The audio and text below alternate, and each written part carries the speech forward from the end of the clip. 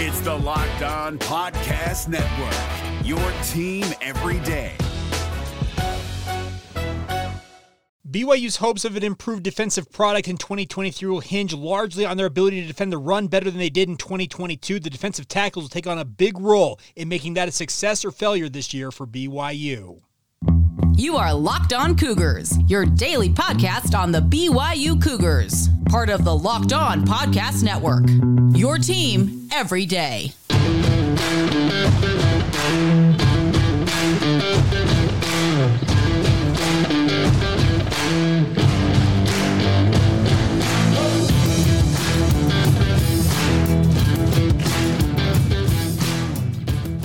What's up, everybody? I'm Jake Hatch, your host here on Locked On Cougars, your resident BYU insider. Thank you for making Locked On Cougars your first listen today. Thank you to all of you who are everydayers with us here on the Locked On Podcast Network.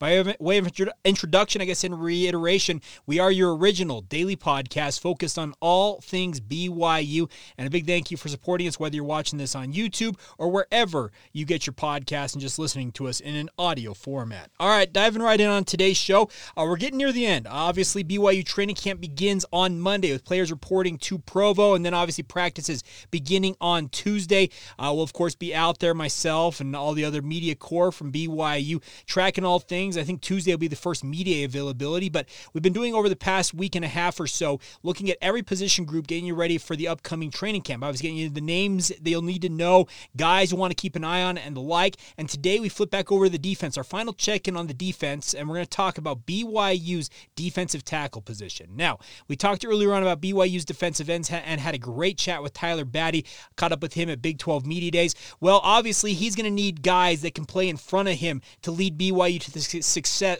not in front of him, alongside him, I should say, if they want to have the success they're craving in 2023. Now, we all know the product on defense was poor in 2022, and to a man, based on the conversations I've had with folks around the program, and obviously talking to guys down at Big 12 Media Day, Ben Bywater and Tyler Batty, the most notable, they have insisted they want nothing more than to see their defense return to more of what it was in 2020 when they had a phenomenal year, obviously, helping BYU to that pretty gaudy record. And obviously, that's going to be something that's not necessarily going to come overnight. It's going to take a lot of work. It's going to take a lot of work in recruiting to bring in the right talent to it. But Jay Hill obviously has been tasked with getting BYU's defense to being back of more of what it was versus what it has been over the past two seasons. Now, defensive tackle is an interesting spot for BYU because the last few years for BYU, the defensive tackle position, they had a great player in Kairos Tonga who was just an absolute machine. He was just Iron Man out there, played seemingly every down, seemingly just made play after play, and has been richly rewarded with his time in the NFL, recently signing a contract extension with the Minnesota Vikings after joining them mid-season last year. He was a phenomenal football player for them. You also had guys like Zach Dodd and Bracken El-Bakri, who held down the defensive end positions for BYU on that defensive line. But once they all left, BYU kind of fell off a little bit when it came to their interior defensive line play. This year, I think BYU gets back to being more of what you saw with the Kairos Tongas of the world when BYU was at their best along that defensive front. The reason why I say that is because I think they've done a decent job via the transfer portal and also mining the junior college ranks to bring in guys who should be able to compete at both of those spots for BYU, speaking of the defensive tackle spots. Obviously, the graduate transfer coming from Boise State is Jackson Cravens. Comes to BYU with a bevy of experience, starting, I think it's 20 or 30-plus games during his time with the Boise State Broncos. Obviously, a guy who grew up literally down the street from BYU, having played his high school ball at Timpview. Jackson knows all about what BYU's all about. He's got good size for the position at 6'2", 305, and just his overall experience and the fact that he's played high-level football already should lend itself to him being a potential day one starter for BYU at defensive tackle. Now, the other names around him will be very critical as well because you can't just have one defensive tackle and rely on him like you did with Kairos Tonga because honestly, when Kairos went off the field, BYU struggled. They obviously need to develop depth around him. Now, they've had some young bodies who have really grown up over the last couple of years, and I think that this year in this new defense, they should be unleashed and should be better in this scheme than they were in the previous scheme for BYU's defense. The two names I'm thinking most of are Caden Haws and Atunai Samaje. Now, Caden Haws, they list him at 6'2", 305 pounds. If he is 6'2", I'm 6'4". Let me just be very clear about that, but it doesn't discount the fact that he may be one of the strongest, if not the strongest player on BYU's roster. He's an absolute machine in the weight room, and his play on the football field reflects that. He's an absolutely thrilling player to watch because of just his ability to just overpower dudes at times. Can he finally come into his own this year in this defense? That's the hope. Also, a guy like Atunai Samaje. If Caden Haws is not the strongest guy in the weight room, Atunai Samaje probably has a shout for it. He told me during spring ball, he probably, if you remember listening to that interview with us, he told us on the record that BYU's coaches have never actually let him max out when it comes to squats. They actually just stopped him after he's reached a certain point. This is a kid who is just as strong as all get out. They list him at 6'1", 315 pounds,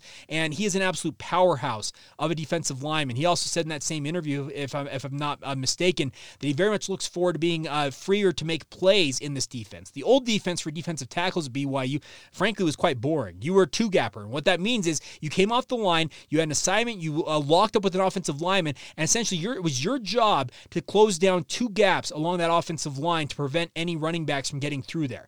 Now, it's not a sexy position by any means, playing defensive tackle, because it's a lot of grunt work, and obviously you get swallowed up in the middle of those melees along the offensive and defensive lines more often than not. But especially in those circumstances where you're not actually really able to, you're supposed to kind of hold your line at the line of scrimmage. You're not necessarily supposed to penetrate upfield all that much. It's not that fun. So I think that this new defense, where it's going to be more of, okay, you've got your assignment, you're plugging this gap, and you go make a play, that's going to open up opportunities for a guy like Atunai Samaje or Caden Haws to hopefully realize more of their potential for BYU. The other thing about this is they also brought in a junior college transfer that I am absolutely very high on, as well as a guy making a position change that he made kind of midway through last year, but I think comes more into his zone. So let's start off with the position change, and that's John Nelson. Now, a couple of you reached out when I did the defensive end preview and said, hey, Jake, what about John Nelson? Well, John Nelson is now a defensive tackle for BYU. He actually made that transition late last season, played more on the interior for BYU, and I expect him to take on a larger role. He obviously will need to bulk up a little bit because he's currently listed at 6'4", 275 pounds, the same size he played defensive end at for BYU, but I would assume if and when the rosters are revised during training camp or going into the season, he'll probably see an uptick in terms of his overall weight. But this is a kid, speaking of John Nelson, who was just a revelation, a nice pass rush specialist at defensive end, really came into his own at defensive end, and I think takes more advantage of his abilities moving into defensive tackle, where he maybe doesn't have to slim down as much as maybe he had to when he was playing defensive end. He's better suited to play maybe a 3 or a 4 technique defensive tackle role for BYU, where he can use his pass rush skills on a guard or a center and get after the quarterback that way. I'm very excited to see what Nelson does full-time at defensive tackle. Is it going to be perfect for him? No, I don't expect it to be, because he's been playing on the exterior of BYU's defensive line versus the interior for longer, but I think as he adapts to this role, there's an untapped potential, I think, with his ability to get after the quarterback in particular that BYU has not had along the interior of their defensive line. Interior pass rush was virtually non-existent for BYU, especially over the past 2 seasons. Having a guy like this who can move inside, speaking of John Nelson, and his ability to get after the quarterback would be a huge boon to BYU's pass rush prospects going into this season. Obviously, they need to see an uptick of the 15 sacks they had a year ago, and he could absolutely play a big role in that. Now, the junior college transfer I said I'm very high on is David Latu.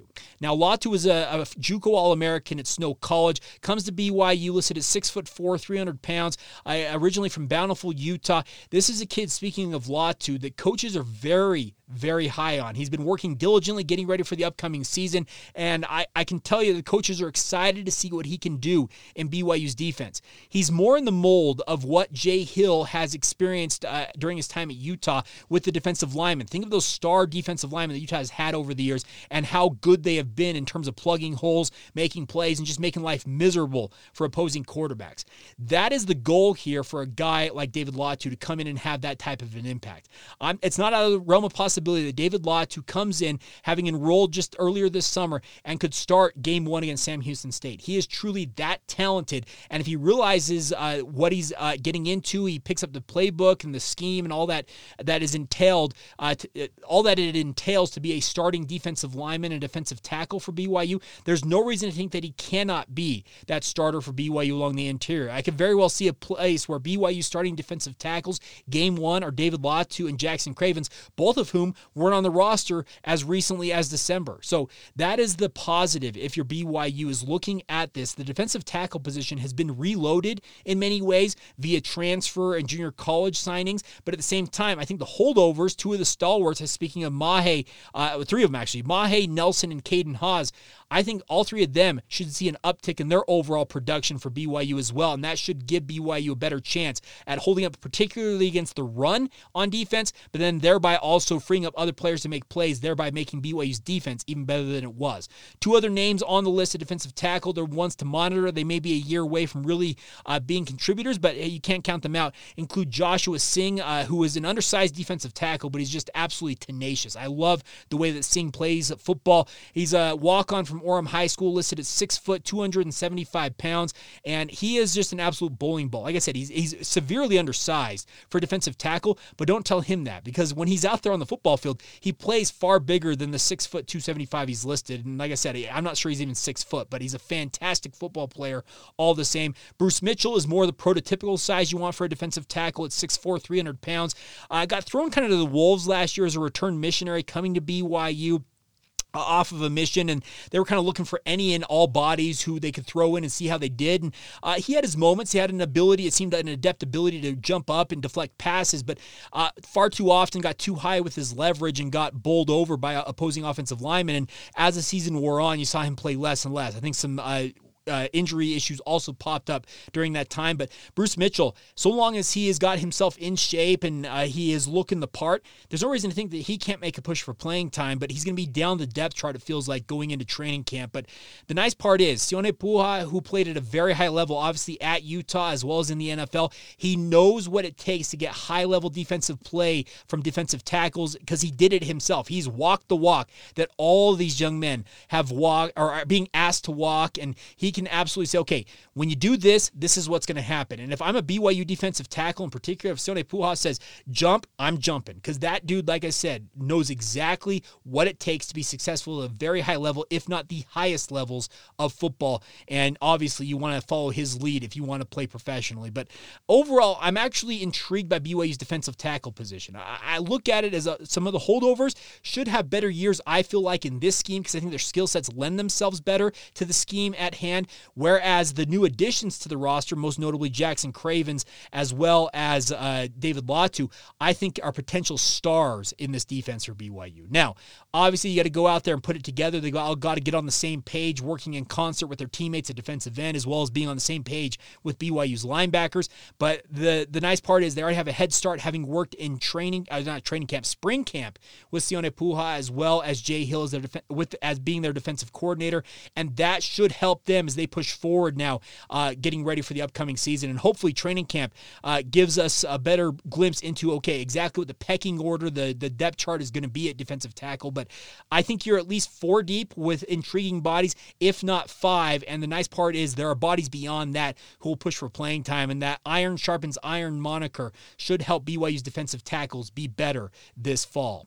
All right, coming up here in just a minute, we're going to not round out today. So we're going to look ahead, I'm screwing all of my analogies up. We're looking back at BYU's final regular season game of the 2020 season. Now, a game played in mid-December in sub-frigid temperatures, San Diego State coming to town, but BYU decided, you know what, we're going to spice things up. We're going to pull out some old friends and use them to our advantage, and we'll talk about that coming up here in just a moment. Now, first, a word on our friends over at LinkedIn. They've been working on this for a few months now. The best part about LinkedIn, my friends, is they want to make sure you guys have all the tools you guys need, whether you're a small business owner or you're a hiring manager for a small business. That's the thing about this, is we all know that every hire is a high-stakes wager when it comes to bringing people into your company. You want to make the best hire possible and make sure that the person fits with what you're doing. You want to be 100% certain you have access to the best qualified candidates available as well, and that's where LinkedIn Jobs comes in to help you guys out. Check out LinkedIn Jobs. Helps you find the right people for your team faster, and the best part is for free. Free. Heard that right. Go to LinkedIn LinkedIn Jobs, post your job profile, then add your job in the purple hashtag hiring frame to your LinkedIn profile to help spread that word that you're hiring. They feature simple tools like screening questions, making it easy to focus on the candidates with just the right skills and experience so you can quickly prioritize who you'd like to interview and ultimately hire. And that's why small businesses are rating LinkedIn Jobs #1 in delivering quality hires versus leading competitors. So go to LinkedIn Jobs and get started today. LinkedIn Jobs wants to help you find the qualified candidates that you want to talk to faster. Post your job for free at linkedin.com/lockedoncollege. That's linkedin.com/lockedoncollege. Post that job for free. Once again, terms and conditions apply. It's Kubota Orange Day. Shop the year's best selection of Kubota tractors, zero-turn mowers, and utility vehicles, including the #1 selling compact tractor in the USA. And now through June 30, get 0% APR for 84 months or up to $3,300 off select compact tractors. See the details at KubotaOrangeDays.com. Your family, your land, and your livestock deserve equipment they can count on. So find your local dealer today. That's KubotaOrangeDays.com. Thank you once again for making Locked On Cougars your first listen of the day. Coming up on tomorrow's show, we round out our position previews and primers by taking a look at BYU's running back position. It's the final one we have not talked about. 2 transfers into the program, and Aiden Robbins and Deion Smith. Are they going to be the thunder and lightning package that BYU fans want to see out there on the football field? We'll talk about that on tomorrow's edition of Locked On Cougars. And also, by the way, it is going to be a Mailbag Friday. So if you've got questions, I did not address them last week. I had a little bit of a snafu with some of the equipment. So if you have questions that are holdovers from last week or new questions this week, please send them in. We'd have nothing more than to address them on that mailbag edition of the podcast. All right. So the 2020 season wrapped up on a frigid night in Provo, Utah, as number 14 BYU coming off a loss to Coastal Carolina. They were 9-1, not necessarily feeling as good about themselves as they probably would have had they beaten Coastal Carolina, but they came back home and hosted San Diego State in the regular season finale. Now, this game was played on December 12th. It was absolutely frigid out there at Lavelle Edwards Stadium, and BYU, obviously, that season, nothing was normal, and BYU was trying to find ways to keep things fresh, obviously, as they continued to push, hopefully, for a postseason berth that was better than what they ultimately received in the Boca Raton Bowl. But nonetheless, BYU decided, you know what we're going to do? We're going to pull out those blackout uniforms we wore way back in, was it 2014? They hadn't been out of the closet quite literally in years, but BYU pulled them out, had to, I guess, sew some numbers on certain jerseys, I'm sure, to make sure that the roster was up to date. Nonetheless, they were kind of outdated, but the thing about it is the look. That was the best part about it. The look was phenomenal. Now, BYU had the blackout helmets with it, and BYU took the field that night, and the whole adage, look good, feel good, play good, well, it applied in that game for BYU. Zach Wilson completed 26 of 35 passes for 303 yards and 3 touchdowns in the win. Dax Milne had a touchdown receiving in this one, and BYU just took it to San Diego State. It was a workmanlike win for BYU. They were up 14-7 at the end of the first quarter. San Diego State was up 14-7 at the end of the first quarter. BYU rallied then from there on out, scoring all of their points, all of their other 21 points unanswered the rest of the way as BYU got the win. And the nice part about it was kind of a workmanlike win because BYU, I'm sure, was feeling down about themselves in this game, but they just didn't let it really affect them. That was the nice part about it, is BYU just kind of went out and handled their business and got the win, even though they ran for just 81 yards against a fairly stingy San Diego State defense. They get the win, they pushed their record to 10-1, and then obviously they awaited their bowl destination, which we all found out later was the Boca Raton Bowl. And we'll round out the 2020 season by talking about that Boca Raton Bowl and how phenomenal of an effort it was for BYU, especially considering some of the personnel losses they had going into that game. And they had personnel losses earlier on in the season due to COVID-19, just the screwy nature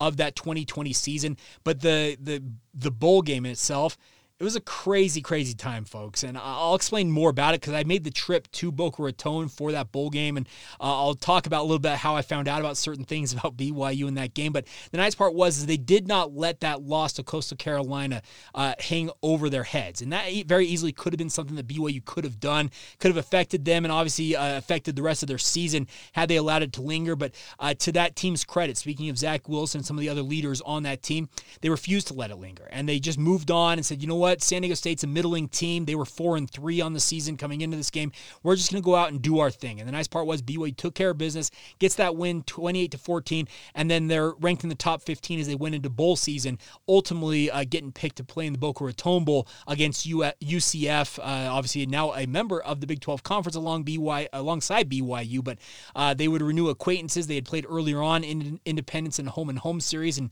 we'll talk about what happened in that bowl game coming up on tomorrow's edition of the podcast. Today's show is brought to you by our friends over at Perry Homes. Whether you're looking for your first home or you're ready to upgrade to your dream home, Perry Homes has a house for you, my friends. For 50 years, Perry Homes has been Utah's premier home builder with many communities throughout the state. They have communities, home designs, and price points all designed to help meet your needs as a homeowner. They have beautiful communities in Davis, Salt Lake, Tooele, and Utah counties. They also have multiple communities in Washington County near St. George as well. They offer over 50 unique home designs, from ramblers to 2-stories to townhomes as well. They even have quick move-in homes if you're available to move and ready to make the move right away. They're offering generous financing incentives to their preferred lenders right now as well to help you guys with the wild interest rates that are out there as well. So visit PerryHomesUtah.com to see what's new in Utah's finest neighborhoods. That's PerryHomesUtah.com to learn more now. Check it out. That's PerryHomesUtah.com. Once again, for 50 years, Utah has been coming home to Perry Homes. Allstate wants to remind fans that mayhem is everywhere, especially during March. Your eyes are on the road, but the driver in front of you has both eyes on their bracket. Their sudden braking puts you in a 16-car pileup that's anything but sweet. And if you don't have the right auto insurance coverage, the cost to repair this is worse than a busted bracket. So switch to Allstate, save money, and get protected from mayhem like this. Based on coverage selected, subject to terms, conditions, and availability, savings vary. Thank you once again for making Locked On Cougars a part of your routine, everybody. If you saw a little blip there and you heard a blip on the podcast feed, as I was finishing that final ad read, my phone literally started buzzing as if I was getting a phone call. So I'm like, okay, what's going on here? So I had to edit this a little bit, but crazy news. This is literally happening as I am talking about this.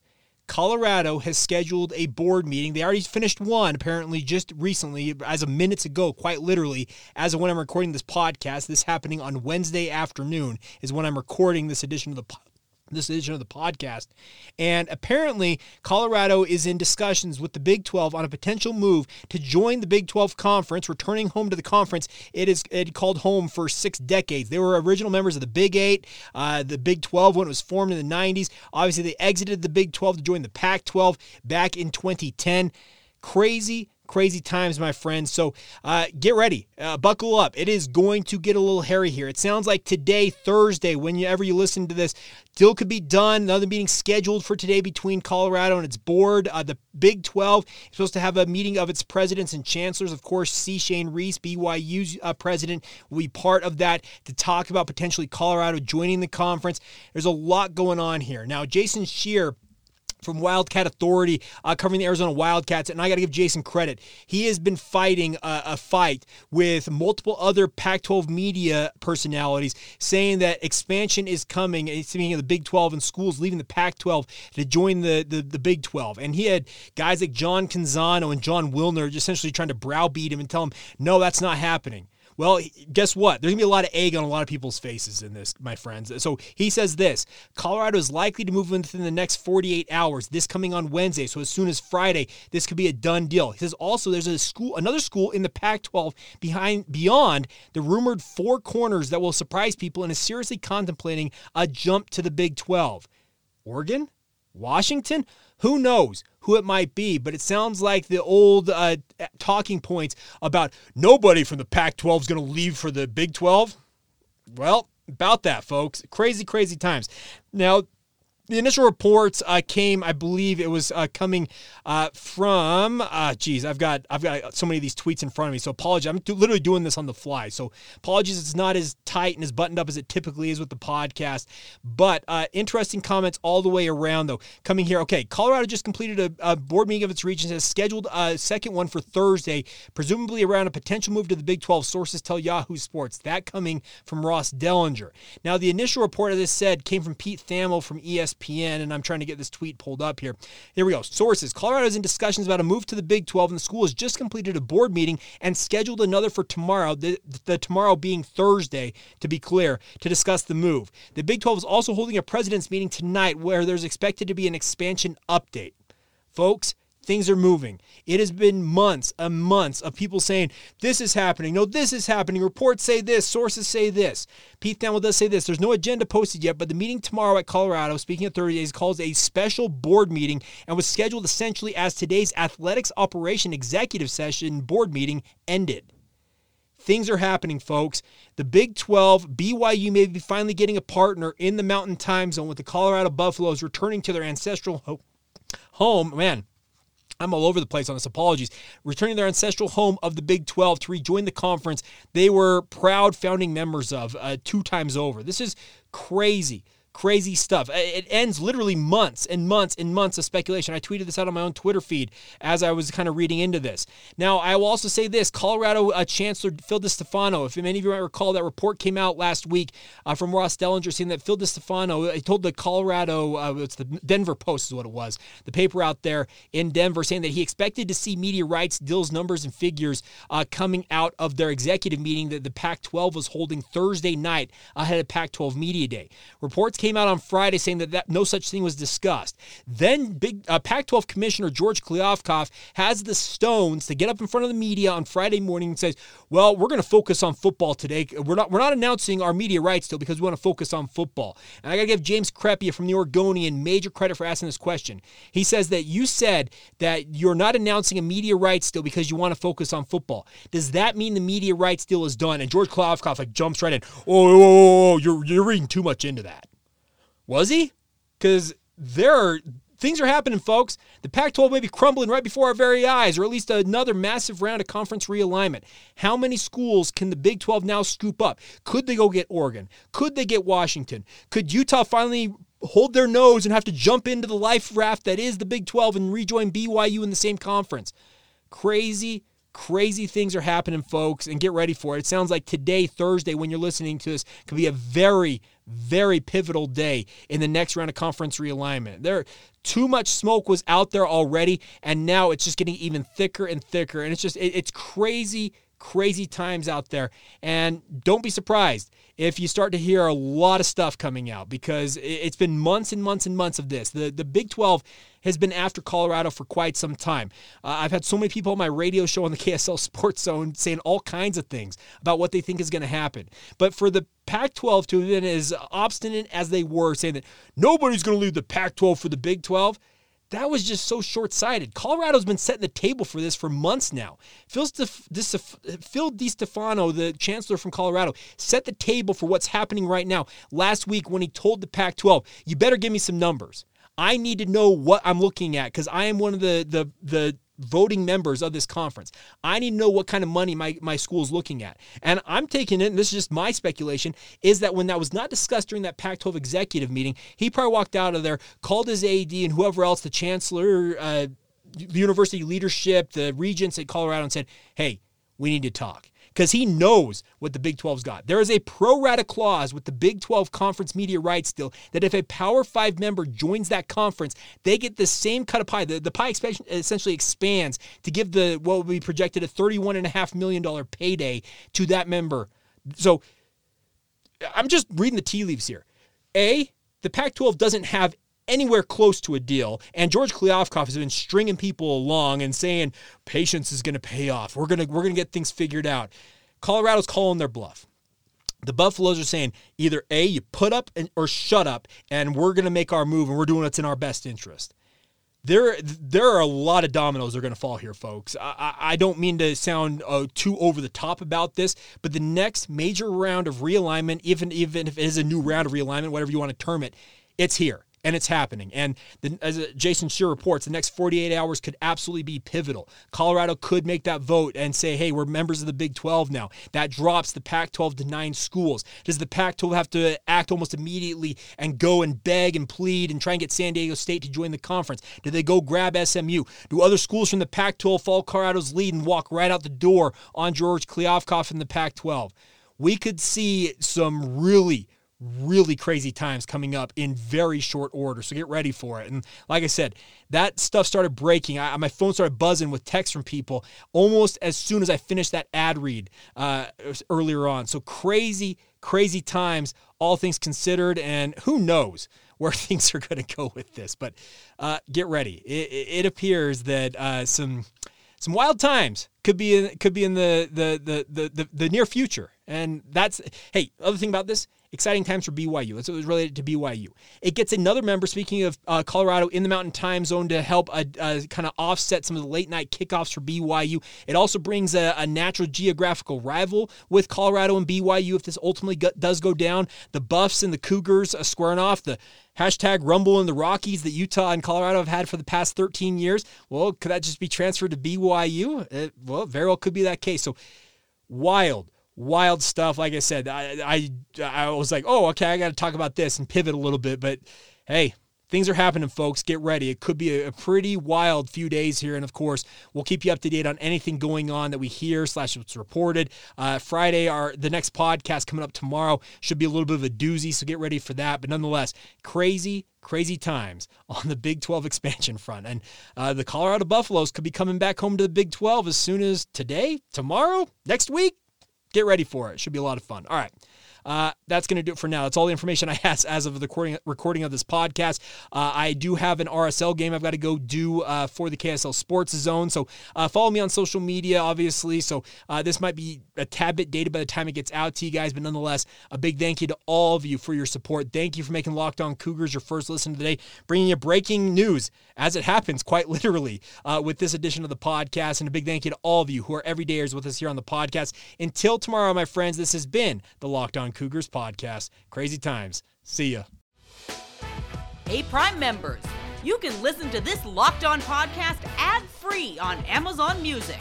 Download the Amazon Music app today.